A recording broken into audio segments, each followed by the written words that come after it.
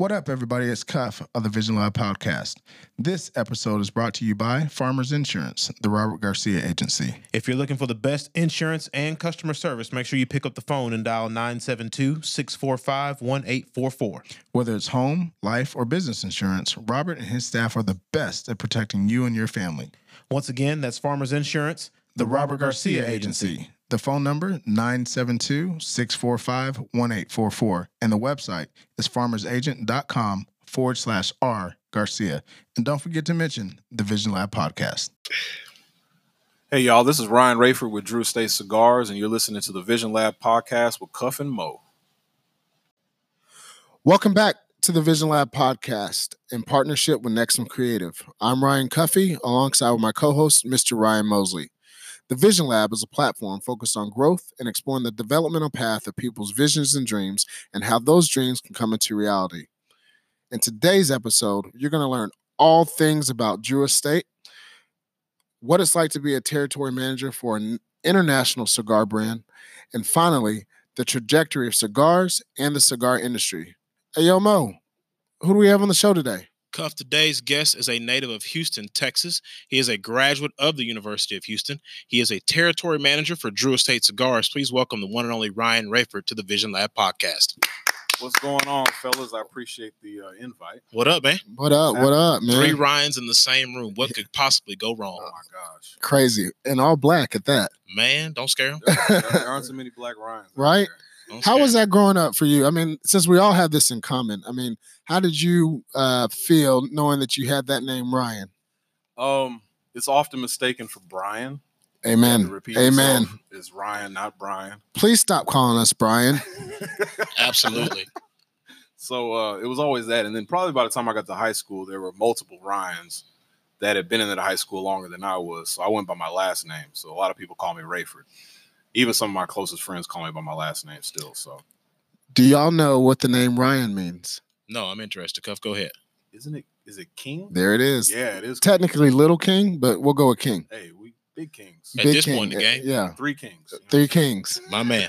I'm gonna make a stick called 3 Kings. Hey, big ups to you, bro.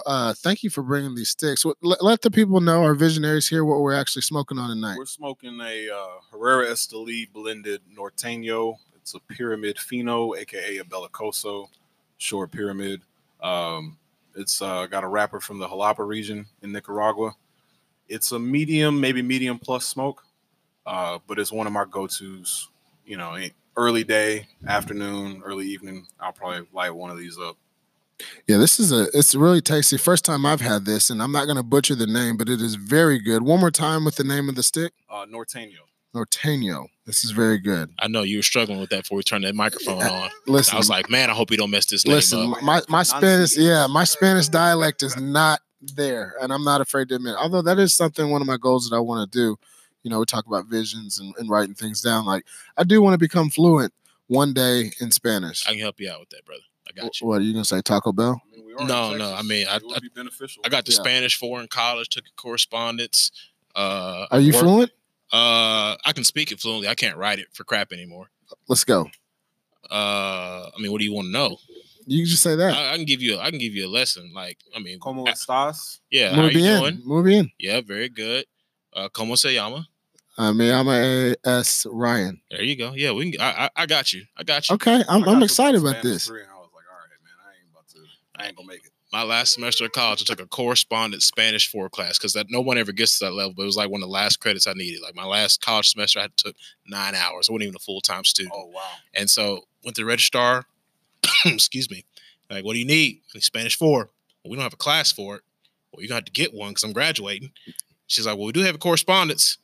Okay, cool. Sign me up. Take it. Sign me up. So basically, just give you a syllabus. You turn in your work or whatever, X amount of times on the calendar, and basically at the end of the year, you take a final. And that was it. That is lovely. Yeah. That is lovely. So, yeah. So I actually took German because it was easy. Really? Yeah, German's super easy. Oh, okay. Really? Yeah. Another conversation for another day. Let's Wie get heißt to it. du? Okay. Let's get to it. Yeah. So now that we've talked about that, so let our visionaries know who you are and you know what you do, how you really got involved into cigars, all the good stuff. So my name is Ryan Rayford. I'm originally born in New Orleans, raised in Southwest Houston. And I got into cigars, I want to say it was about 2014, 2015. Oh, so you're not like the long time smoker. No, I think before that I smoked like on occasion, celebratory graduations, weddings, stuff like that, weddings, stuff like that. So it wasn't until 2015, one of my good friends, AJ Costa, he was a rep for Calibri, which was a accessory manufacturer. And then he went on to the cigar side. And there's a spot in Houston that we go to every Thursday night called Alley Cat. And some of my friends DJ, and they spin all vinyl every Thursday. And he would bring samples for me to smoke. So, I'm more of a drinker. So he gave me a stick to try out, and it became like a weekly thing. And then eventually I got into managing a Casa de Monte Cristo. It used to be a series cigars. This was 2017, 2018. And then I got my own shop a couple of months later on the north side of Houston by JFK, by Bush Airport. So I managed there. I was there for about 2 years before I got into Drew Estate. How do you make that transition? Like so you're running your own shop. Does somebody from Drew Estate come into the building one day, say, hey, I like what you're doing? Do you apply for the job online? Like, what's that process look like? Well, really, a lot of my background is retail management. So I worked for T-Mobile for about 10 years, managing retail stores. So I understand sales and managing people and trying to get the best out of them. But managing a cigar shop is a lot less stressful than wireless retail. Because everyone's already relaxed. Exactly. So it was the right environment. But honestly, it was relationships. So I would invite reps to do events in my store, similar to what a retailer does now with me. And I just kind of kept in contact with a few guys. And I was looking to go outside into the field. I remember having a phone interview with Arturo Fuente. I exchanged a few emails with Warp Cigars. But Drew Estate had a position open based out of Dallas. I was in Houston. I figured, easy move. Might be time to get out the H, you know what I'm saying, and see what the world has to offer. And I sent my resume to the national rep, the guy that does the events for Drew Estate in the Casa de Monte Cristos and other national accounts like CI, and kind of kept that dialogue open. And he passed my resume along to the guy that became my boss now, and I killed the interview. Apparently, the rest is history. Right? Yeah, that's why I'm here. So. There it is. What was your first stick? Ooh, my first cigar ever? Two-parter. Your first cigar ever, Mm-hmm. and then your first stick by Drew Estate. Because obviously one of the perks is as an employee. Yeah, as an employee. So one of the perks, obviously, okay. you know all the good stuff now. We get cigars. My first cigar, I want to say it was a Davidoff, probably a white label, and just because I had heard that was one of the best cigars out there, and the name and the prestige that comes with it. So I was like, let me just spend $20 on a cigar, I guess, for my first time. And it was for one of my best friends' wedding. And my first Drew Estate cigar was probably a Herrera Esteli Habano, Robusto. I was a big Robusto guy when I first started out. But I think that was my first Drew Estate cigar.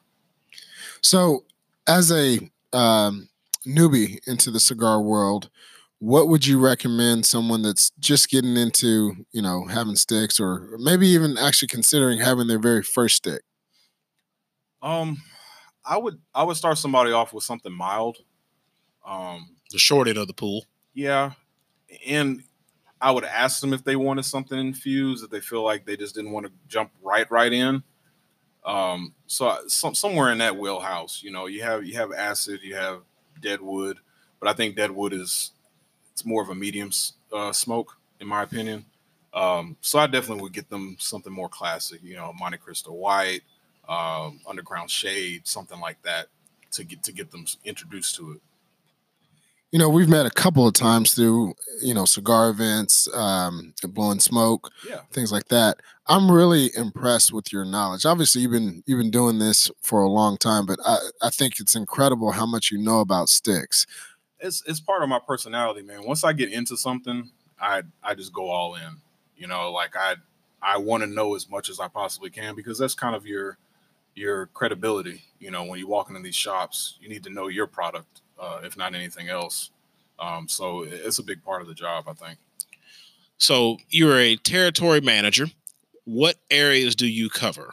I cover all of North Texas. That includes West Texas and parts of East Texas, all of Oklahoma, North Louisiana, and Mid Mississippi. Okay, North Louisiana and Mid Mississippi. So I'm assuming at some point throughout your travels, you just get on 20 and just go. Yeah. When I make that run, I usually drive out to Mississippi first, and I work my way back to Dallas. Yeah, that's smart. Yeah, I can do that in about a week. Yeah, a lot of road time. A lot of cigars too. Yeah, a lot of cigars. Probably the number one question is like, how many cigars do you smoke? And I have to tell people it really just depends. I can go a week without smoking one, or I could probably put 8 down in a day. It really just depends. Now, when you're smoking that much, by that 5th or 6th one, you're not really tasting much. You're just smoking. Yeah, just smoking to be smoking. Yeah, I probably smoke the most at events just because it's like kind of high social, energy, more social. But to truly enjoy, I'd say 2 to 3 a day on average is where I'm at. What does the day in the life of a territory manager look like for Drew Estate? Man, it's a lot of balls in the air at the same time, man. I usually get up about 6:37. I probably hit snooze a few times before I really get up. But most shops don't open till 10. A lot of my scheduling is based around visits, meeting with the key decision maker, the owner, the manager, talk about business. I have access to all of our analytics, sales from past years, trends that I can look into to see, hey, what am I going to suggest? What am I going to bring up? Do we have any promos going? There's always emails to check. Mondays, typically not like a super busy day. I usually do an office day where I just contact people. Tuesdays through Fridays, I'm trying to hit 5-6 doors a day to see people. So then when you start mixing in events, then your evenings get tied up. Your Thursday through Saturdays get tied up because that's when people tend to want to have events. Hardest working man in show business, Cuff. Hey, man. I can see it. He posted a ton too. Dallas, 1 week somewhere else. That's kind of my schedule. I just alternate. So you're a territory manager for Drew Estate, like you just said. A normal day, you're in somebody's cigar house by the time they open, and you're probably closing one down, right? Right. I'm assuming. Well, I shouldn't assume. That's a dangerous word. I'm gonna go ahead and you correct me if I'm wrong. Working with people is paramount for you, right? Obviously, you got to know your product lines, of course, but when you walk in the building, people associate you with the brand, so you're really a brand ambassador in a sense, brand right? Ambassador is part of it, definitely. What's the biggest hurdle, I guess is the word to use? What's the biggest hurdle you may encounter as you work throughout the day? The biggest hurdle will always be time management. Knowing when a visit is over, and then knowing when you might need to stay a little bit longer to drive some points home. But the biggest thing that I do is relationship management. Most people probably have a circle of 10 to 20 people that they're constant contact with, considering loved ones, family, friends, stuff like that. I have over 100 people to be in contact outside of my personal life on a daily basis. So when you think about that, you need to know people's names. You need to know things about them. You really need to invest time to getting to know your retailer. You got to be personable. Yeah, for sure. And you have to know what makes them tick. What are they into? Because those are things that may come up down the line. You may want to take a guy out to go play golf. You may want to go on a fishing trip. You may want to, sponsor tickets to a Mavericks game and have it be raffled off at their shop because it's a big sports shop. So there's a lot of things you have to pick up on, but it's really relationship management at the end of the day. How difficult is it to have tough conversations with your clients when they're not pushing as much product out of their humidor? That's sales. You're gonna hear 100 no's to get to that one yes, right? So I never let that deter me, but those tough conversations sometimes have to be had. Like, hey, and I rely on numbers a lot. Numbers don't lie. If there's product that's not being sold at a particular house, and I can show them like, hey, this is in my top 10 SKUs in the area. The guys 5-10 miles down the road are doing well with it. Why not bring it in? It kind of puts the onus on them, because the other thing that I benefited from walking into houses is that I ran a shop, and that came up in conversation quite a bit. And it was like, so I understand what they're going through. You have a million reps trying to push different things. You have inventory to keep tabs on. There's stuff that's not moving as fast as other stuff. So you have a lot of things on your plate. So I understand the position that they're in. So I try to just come from a place of like, I'm just trying to help, and that tends to smooth most tough conversations over. Now, are you ever saying, hey, look, Bob, Sue, we need to pull this off the shelf? You're not moving this, but the one down the a mile away is moving this product. Yeah, for sure. Yeah, and that most retailers appreciate that, because we can identify slower moving SKUs. I can see when's the last time you ordered something, how long has it been sitting here, and they know too. Most shops are up on their inventory where they know. So suggesting like, hey, let's blow this out. Let's run a promo on this stuff, and then we can get some new SKUs in here that are better moving for you. So you're really helping them manage their business too, in a way. It's not just selling. It's just like, we understand, some cigars, it's funny. There's some retailers have multiple shops. There's some cigars that move at one shop with their name on it that don't move at another shop with their name on it. It's just different. Every shop is different. You mentioned the word relationships, a couple of questions ago, and Cuff, you and I would be remiss if we didn't mention one of our most important relationships, and that's the family here at Blowing Smoke, 215 West Kent Wisdom Road. When you walk in the door, make sure you ask to speak to Edwina. She's got a great humidor, plenty of Drew Estate products in there, yes, and they'll make sure you're taken care of. Again, it's Blowing Smoke Cigar Lounge here in Duncanville, Texas. Relationships, SKU numbers, right? Mm-hmm. When you're looking at all this, I'm assuming you're looking at a spreadsheet at some point on your laptop, right? Oh man, I'm looking at Power BI every day, multiple times a day. Do you ever get caught in a bind where it's like, this is kind of like my favorite stick, I wish this place had more of these? No, not at all. No, that would be a mistake. And then I would also say retailers that carry stuff that they like. That's a mistake too, isn't it? If they're just going to carry stuff they like only, I think that could be potentially a mistake. It just depends on your crowd, your customer base. If the customer follows the owner and manager and what they suggest goes, then hey, that works for you. But what I've found, most shops listen to their customers a lot more. I definitely don't care if you carry my favorite stick or not, because I understand it may not work at that shop. If it was up to me, I'd see a wall of Herrera Esteli and Hoya de Nicaragua everywhere I went, but that's just not the case. So, how many different types or how many different regions does Drew Estate offer? As far as like sales of product, right? Oh, the world. No, well, I'm talking about all the different sticks that you guys all the offer. Different sticks. Nicaragua, Dominican, Connecticut. So of course the U.S. Right. Honduras. Pretty much everywhere that anyone else that makes cigars. I mean, we have our own factories in Nicaragua, but we buy tobacco from other regions and use them in different blends. So before we actually turned the mics on, you and I were talking, and we were talking about just cigar brands and cigar houses in general, right? Mm-hmm. And for those out there listening, can you explain the difference between, I think the way you described it to me is Drew Estate is a house with brands underneath it versus a branded house. Can you explain the difference? Yeah, so some cigar brands are branded house or a house of brands.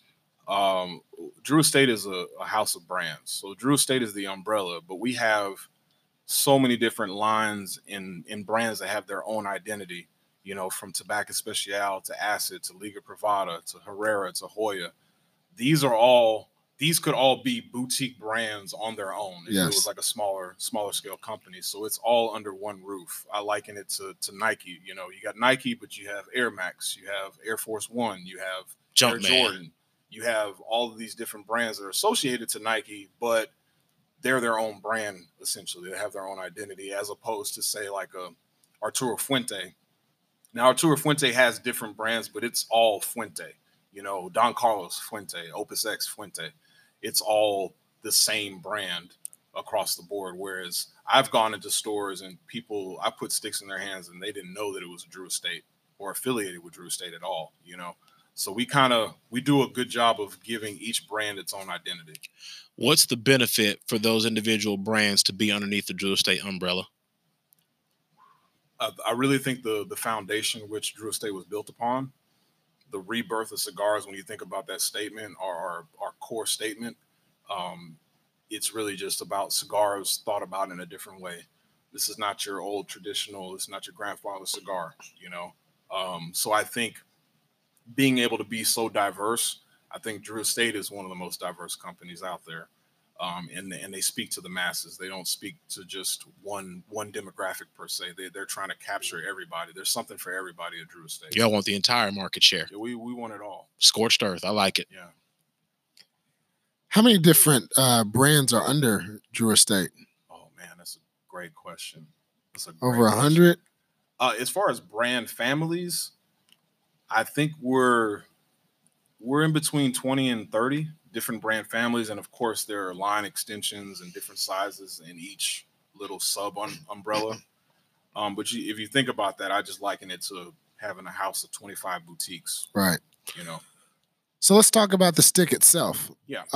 Break it down to the novice. We want to be educational here. What are the different styles, sizes, shapes of cigars?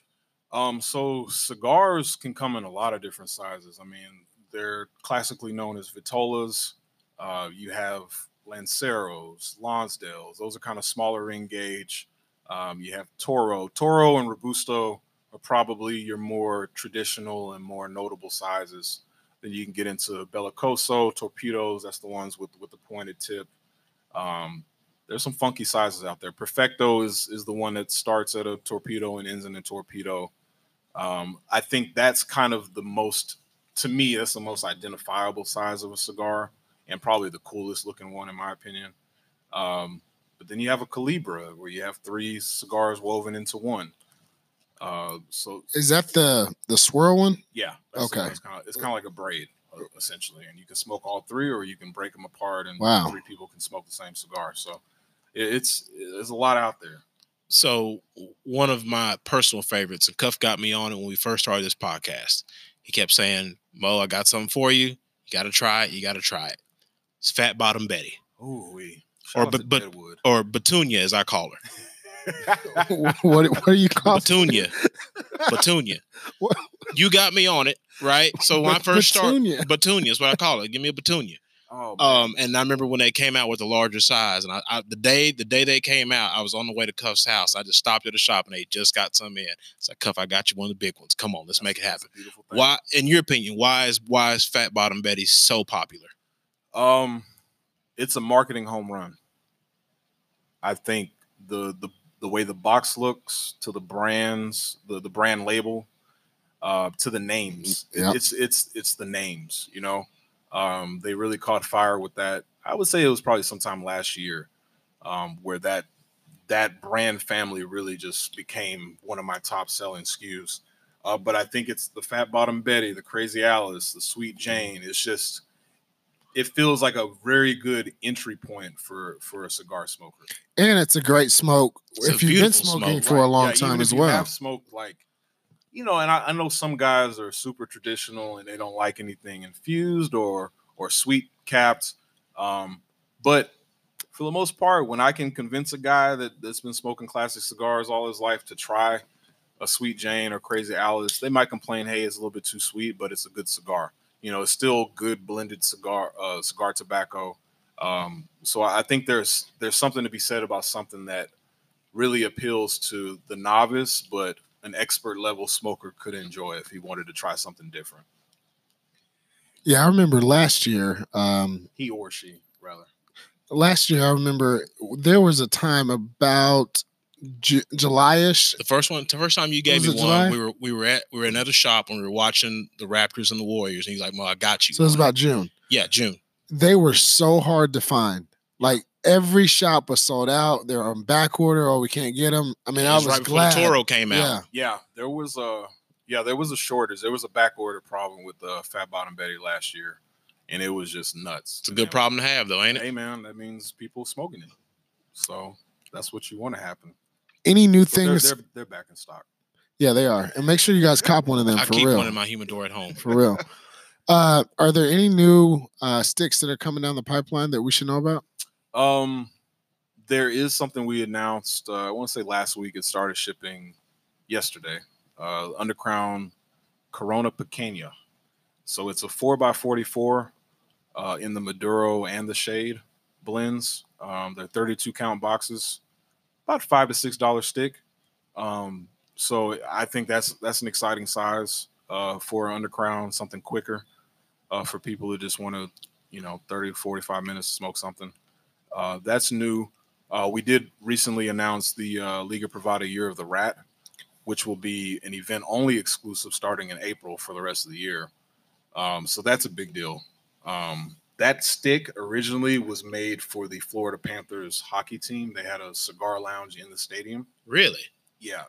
And I want to say it was during the Stanley Cup Finals. One of their players got a hat trick, scoring 3 goals in one game. But prior to the game, he killed a rat in the locker room with his hockey stick. So they call it a rat trick. So whenever they scored a goal, they would start throwing rubber rats onto the ice. So this was, I don't know what year this was. It was maybe 14, 15 when we originally made the blend, bringing it back for retail. 2020, the Chinese year, is the year of the rat. So it'll be an exclusive to all DDRP accounts at their events. That I believe they can get up to 4 boxes per event scheduled. So it's going to be something special. People come out to events. People always hound me for Liga. They want something that no one else has. This is going to be their opportunity to be able to get something. Now, I thought I saw, I guess about 2 months ago, was there a Liga 10? Liga Anniversario, yeah. Okay. So they announced that back in 17 or 18. It was a part of a sweepstakes program that we ran for our retailers. Basically, you get entered into a raffle, and then you're able to buy 4 boxes if your name is pulled. It was that and the H99. Currently, both those products have been put on hold for later releases as part of the league allocation. But y'all just whetting the appetite. Just tell the truth.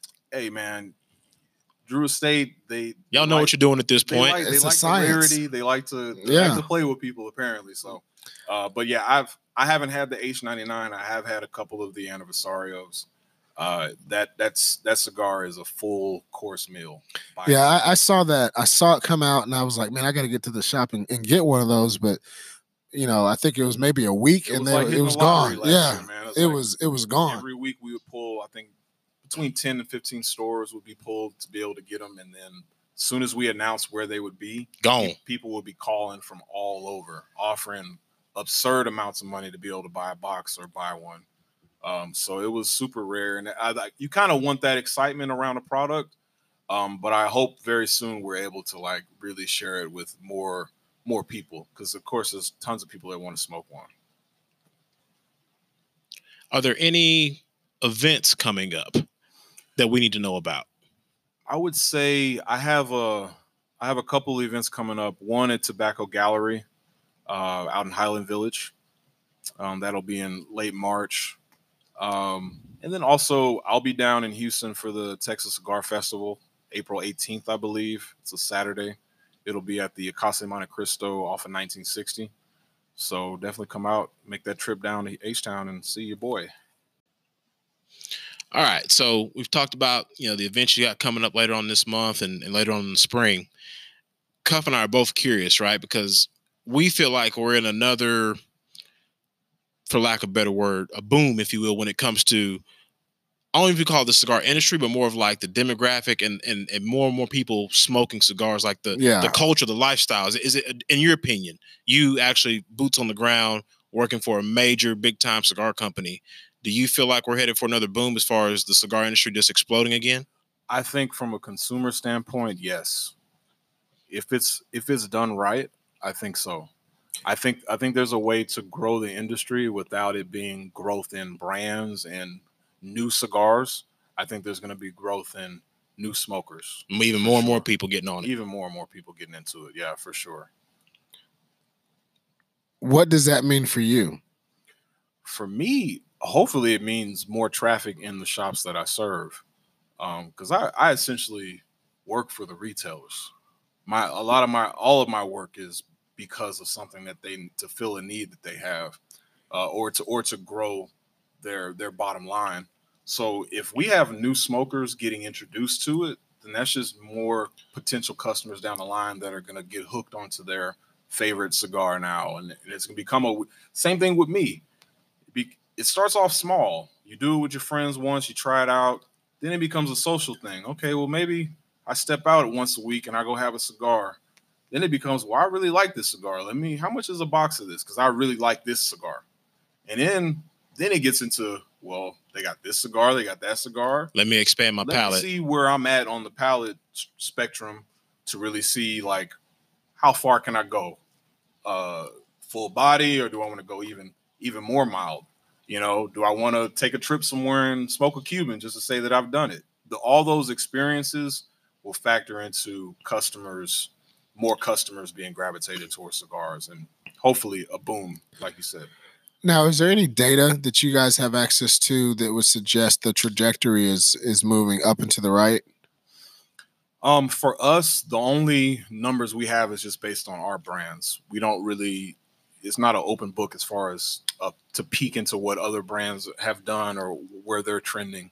I know we forecast the industry as a whole this year to kind of maintain what we did last year. Any growth will be appreciated because you have a lot of things looming over us, as you would say, with the FDA regulations, with the age limit now on a federal level being 21 as opposed to it being 18. Not that you lose a whole lot of smokers in the demographic, because you don't, almost none. But some shops in small college towns, they probably had an influx of 18-year-old, 19-year-old cigar smokers. Because you can't drink, but you can go buy some cigars. Yeah, they probably lost some customers. So with things like that floating in different cities, passing laws where you can't smoke in public, you can't smoke here, you can't smoke there, those things are going to be an ongoing fight. So I think that's the only reason why it's like, maybe we just try to maintain this year. Maybe we just try to ride this out. But I still foresee more and more people getting into it. So the reason why I asked that is because naturally, if you're going to have more butts in the seats, and more people smoking cigars and sticks and things like that, do you see more shops opening? That depends on the market and what city it's in. For DFW, DFW has a lot of shops. Would you say it's saturated, or still opportunity for growth? In certain areas, I would say I think it is saturated in certain areas. Not all over, though. There's still enough space in between most shops to where everybody can still eat and function. Most of the shops were really concerned about CI being in Dallas, and I think whoever was concerned about that, they've kind of weathered that storm, that initial rush, because the newness may have worn off. Still a great place.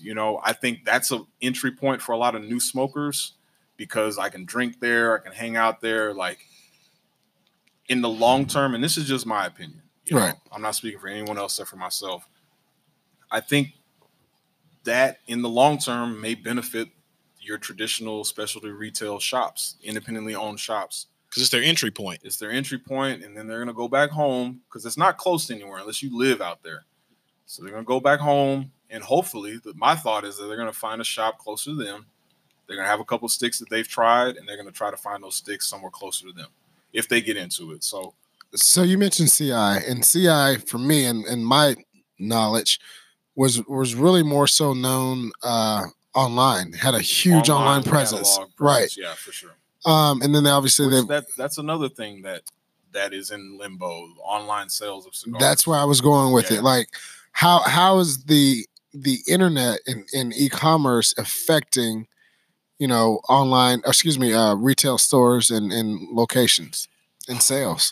It is I will say in most cases where I've encountered it, it's a pain point because sometimes you run into deals and things that may drop below MSRP that affect the guys that I work for. I'm brick and mortar forward. In everything that I do, I'm here to help those guys make money. So when you see a flash deal on something, I don't know if it benefits the overall culture of cigars. Now, how you get your money is how you get your money.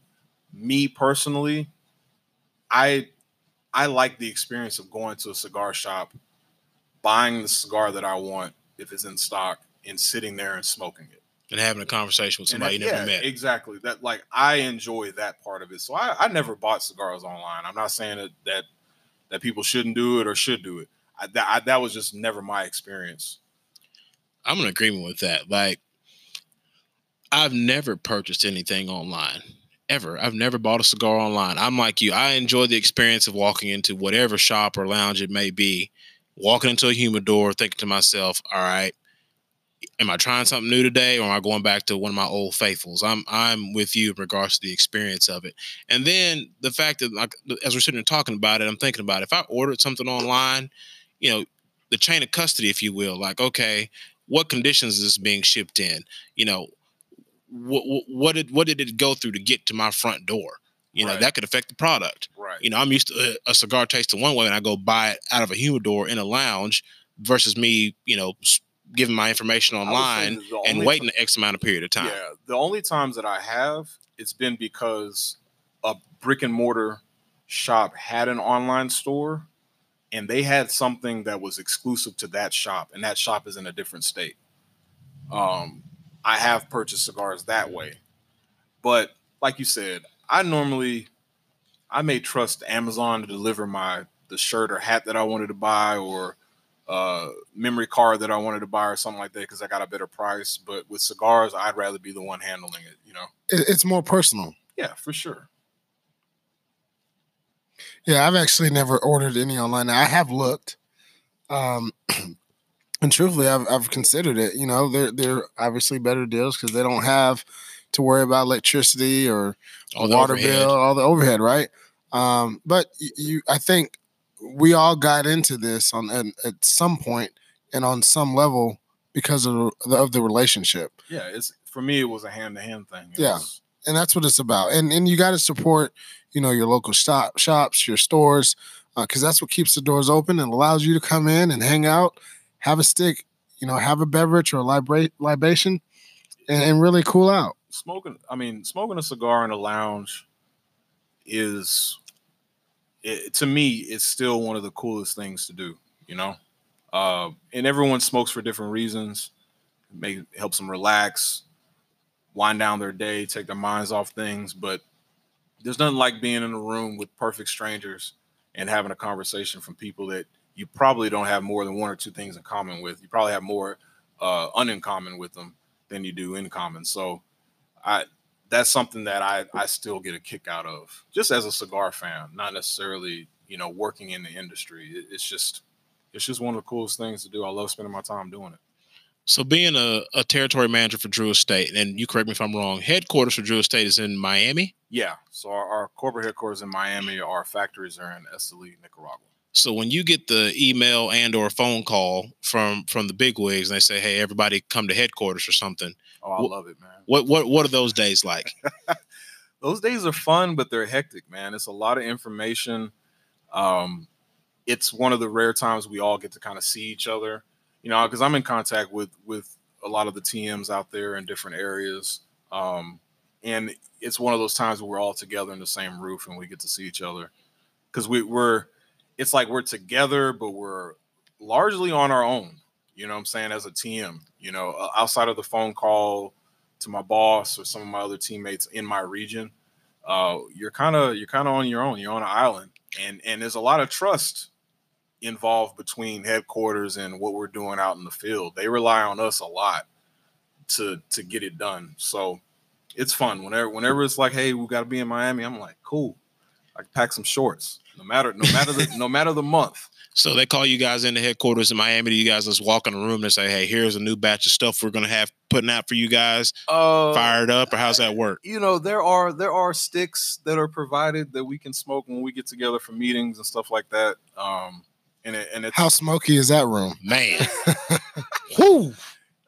Everybody, I want to see. I think I've seen everyone light up that works in the office. Maybe not everyone in finance and accounting and stuff like that. I don't know, but it's I think a lot of people that work for Drew Estate actually enjoy the cigar culture, which helps. That always helps. What are some of your non-Drew Estate favorites? Uh-oh. I had to ask. Yeah, and that was the question I wanted to ask too. ask. Like, do you smoke other non-Drew Estate, From time to time, manufacturers or sticks? I do enjoy a cigar that was not made from the company that cuts my checks. I mean, but yeah, they can't make all the cigars. Well, the thing is, I'm sure Jordan has a pair of Adidas somewhere stashed away. Somewhere. We'll never see it, but yes. No, I'm of course I'm Drew Estate for life, Drew Estate forward. But before my position with them, I managed a shop, so I could smoke whatever I wanted. So yeah, I'm a fan of some of the stuff from Crown Heads, Roma Craft. I've smoked Padron, Davidoff. Warped is a brand that I enjoy their cigars from time to time. Never heard of Warped. Yeah, Warped. Who makes those? This guy named Kyle. It's out of Jupiter, Florida. He makes some really good stuff. In a very, I kind of like the guys that have a new outlook on old traditional blends. And I would put all of those guys that I named. They do have a respect, like Tatuaje P. Johnson. They have a respect for the old traditional Cuban style cigars, but they've added their own twists and they all have their own identity. So those brands outside of Drew Estate are probably the ones I go to. Can we make a suggestion to you, sir? Go for it. We are fans of the guys from Definition Cigars. I have had a Definition cigar or two. The Prolific and the 3. Conception. Okay. I'm a fan of the Prolific. I have not had a chance to get the Conception yet. I haven't. Cuff speaks highly of it, though. The Conception is amazing. Well, it's absolutely amazing. Send a smoke signal to the boys. Let me taste test something. The Prolific, I believe, is the yellow ribbon, and the Conception is the, I guess you call it maroon or wine. Yeah, it's like a maroon wine. Wine's a good, wine. good name for it. Merlot, if you will. Oh. And the website, by the way, everybody, is definitionscigars.com. Or on Instagram at Definition Cigars. I've seen those boys hit the streets, man. They're doing it right. They make a really good product. Organic growth, and a lot of people are supporting them, which is a beautiful thing to see. So much love to them. So let's have some fun now, right? All right. So anybody who follows you on Instagram, Drew Estate Rayford. I was gonna say Drew Estate Rayford. Actually, that's a good deal. We haven't had an opportunity for you to drop your social media handles. So Let's do that. So if folks want to get in contact with you, our visionaries that are listening right now, want to reach out to Ryan, how do they get a hold of you? I'm on Instagram. It's at Drew Estate Rayford. That's Rayford. I'm on Facebook, Ryan Rayford. Facebook is a landfill of foolishness. So my posts on Facebook are never serious. They're usually rooted in sports and music only. I don't get political or religious or anything like that because people lose their minds. Things get lost in translation. So I keep it light on Facebook, but Instagram, Drew Estate Rayford. I post a lot about the products and things I'm smoking, shops I'm going to, upcoming events, and then I also post my vinyl collection. Let's talk about it. Yeah. Like I was saying, anybody who sees your post on Instagram, you are a fan of vinyl and you are a fan of what, especially people in our age group, and I would imagine our listeners as well, would consider the classics. Yeah. I've seen you post things from Prince to... Prince is my favorite artist of all time. Man, speak on it. And he is the GOAT. And that is one thing I'm not above. I will argue anyone down. Thriller or Off the Wall? Off the Wall. Why? And I made that transition last year, actually. I was Why? a big Thriller guy. Off the Wall, it plays more like an album start to finish, in my opinion. Whereas, let's see, Off the Wall is like the blueprint. Ah, okay. I like that. that. I like Thriller is like Get Rich or Die Trying. That's a good way to put Thriller that. is all singles, all smashes, all out. But there's really no continuity. It's just like they knew they had something, but they had to call it something. And Off the Wall to me is more a traditional R&B album. It's a body of work. And it's coming out of disco, and it's funky. And the production on it, I think, is a little bit more involved. Whereas Thriller was made for you to dance, dance more. How did you get into the classic music? Like, I mean, I'm assuming you were in a house full of the good stuff. Man, my dad has a lot to do with my love for old music. And then my grandmother, she played organ and piano at church. So there was always music playing. And my fondest memories of being in the backseat of my dad's Cadillac, watching him jam out to Temptations of Diana Ross, Marvin Gaye, Earth, Wind & Fire. My first concert was an Earth, Wind & Fire concert when I was in like elementary school. I was going to say, how old were you? Maybe 9 or 10. I hear they put on a phenomenal show. I've seen even Earth, Wind & Fire now. multiple times. Yeah. But he was very different. Like when he went to college, he got into classic rock. So not only do I have a love for, I guess, what people will call black music, but I have a love for a lot of different music. Expand, please. I love the Beatles. I love the Doors. Led Zeppelin to me is the greatest rock band ever. I love Carlos Santana. Just I can go on and on. Like Creedence Revival, Eric Clapton, Stevie Ray Vaughan. Who's the better guitar player, Prince or Eric Clapton? Prince or Stevie Ray? Prince. I asked him that because I saw a quote one time from Eric Clapton. Somebody asked him, because obviously he's a renowned guitar player as well, and somebody asked him and said, "What does it feel like to be the best guitar player in the world?" He said, "Go ask Prince." This is true. Prince doesn't get thrown in that conversation. I remember years ago, I believe Rolling Stone put out like the number. It was like 100, the 100 greatest guitarists of all time, and it was either Prince wasn't on the list or Prince was like 50 something. And if you ask the guys in the top 10 who's the best, they probably say him. Now, the only person I would never say is anyone's better than would probably be Jimmy or Santana. I was going to say, Jimmy's got to be in there somewhere. Jimmy is a different animal because he trendsetted. I think Prince is the best.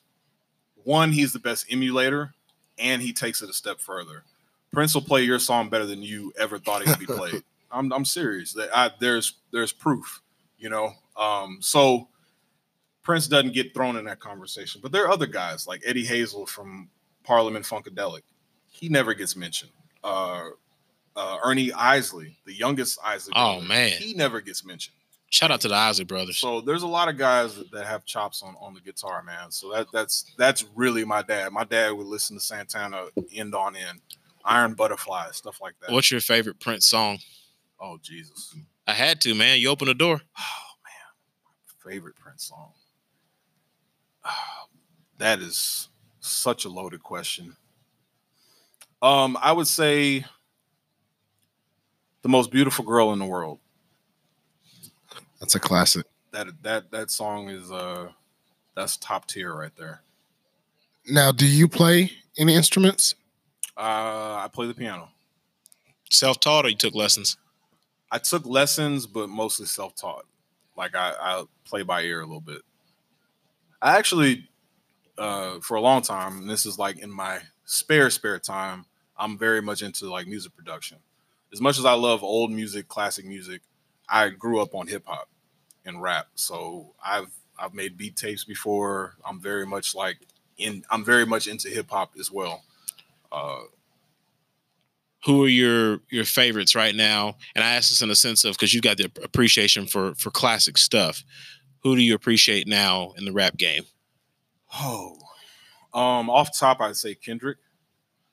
I think he's not made an album that sounds like the previous album, which Absolutely. is important to me. He takes risks that a lot of rappers on his level, as far as notoriety and mainstream commercialism, that don't take. They play it safe. And then as an MC, he's very, very, he's like a one-man outcast in a lot of ways. That's so interesting. I definitely respect him.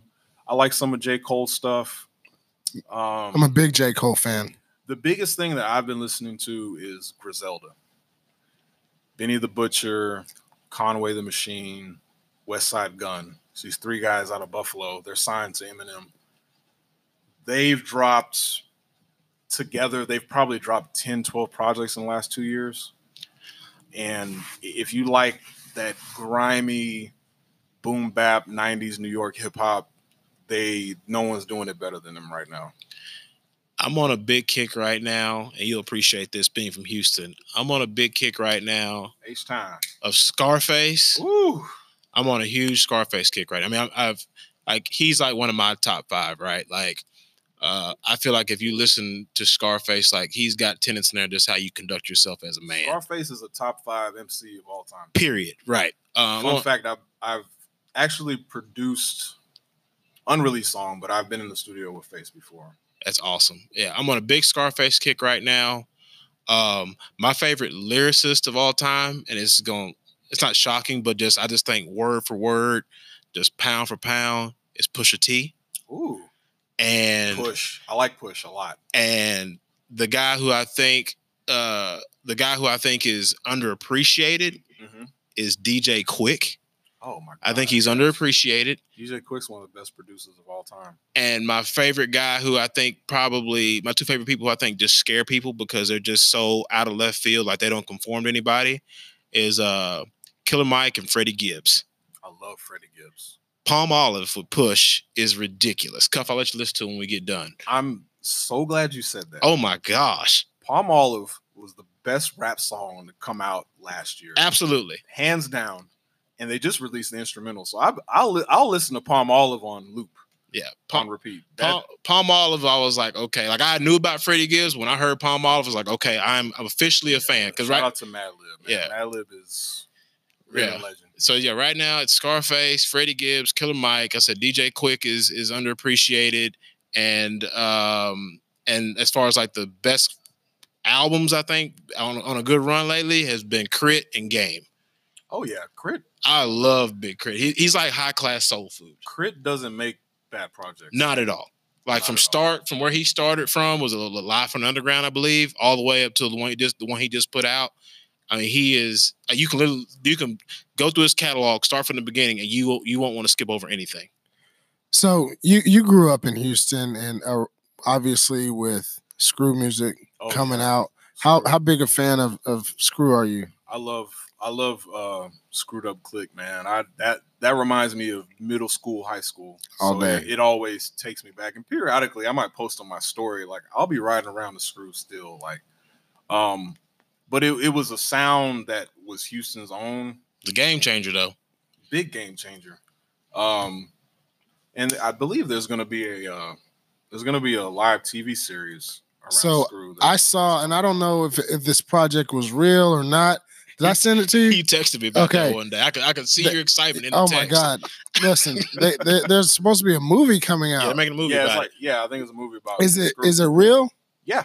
Yeah, it's a real project. Because remember they did that last year or maybe the year before with Fresh Prince of Bel-Air, and it was just a project that people were I don't doing. know if it's a movie. I think it's like a series. It's going to be episodic. So it's going to detail him as a kid growing up and then the Screw movement. When I'm all over that. I'm all over that. Yeah, man. There's the original Screw house was not far from Mo City, not far from where I grew up. And you could ride to his house and stand outside to get a tape made. And then his house moved.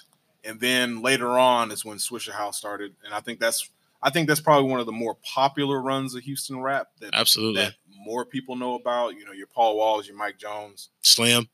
Yeah, but I would say they kind of took Screw's blueprint and expanded upon it and kind of, amplified it, if you will. So we got to get ready to land the plane, right? So All right. As we start the dismount, we ask everybody who comes on the show these last couple of questions. Okay. It's you and a round table just like the one we're sitting at, and there's 5 other seats. Who are those 5 other people? And you can't say Jesus. That's the one caveat. Who would want to talk to him? All right. Prince. Stay on brand. Malcolm X. Marvin Gaye. Would want to talk to. That's 3. I'd want to talk to Obama. I'm sure he would smoke a cigar. I don't know if he would ever. I think he'd Has he smoke ever with you. smoked a cigar? Like He used to smoke cigarettes.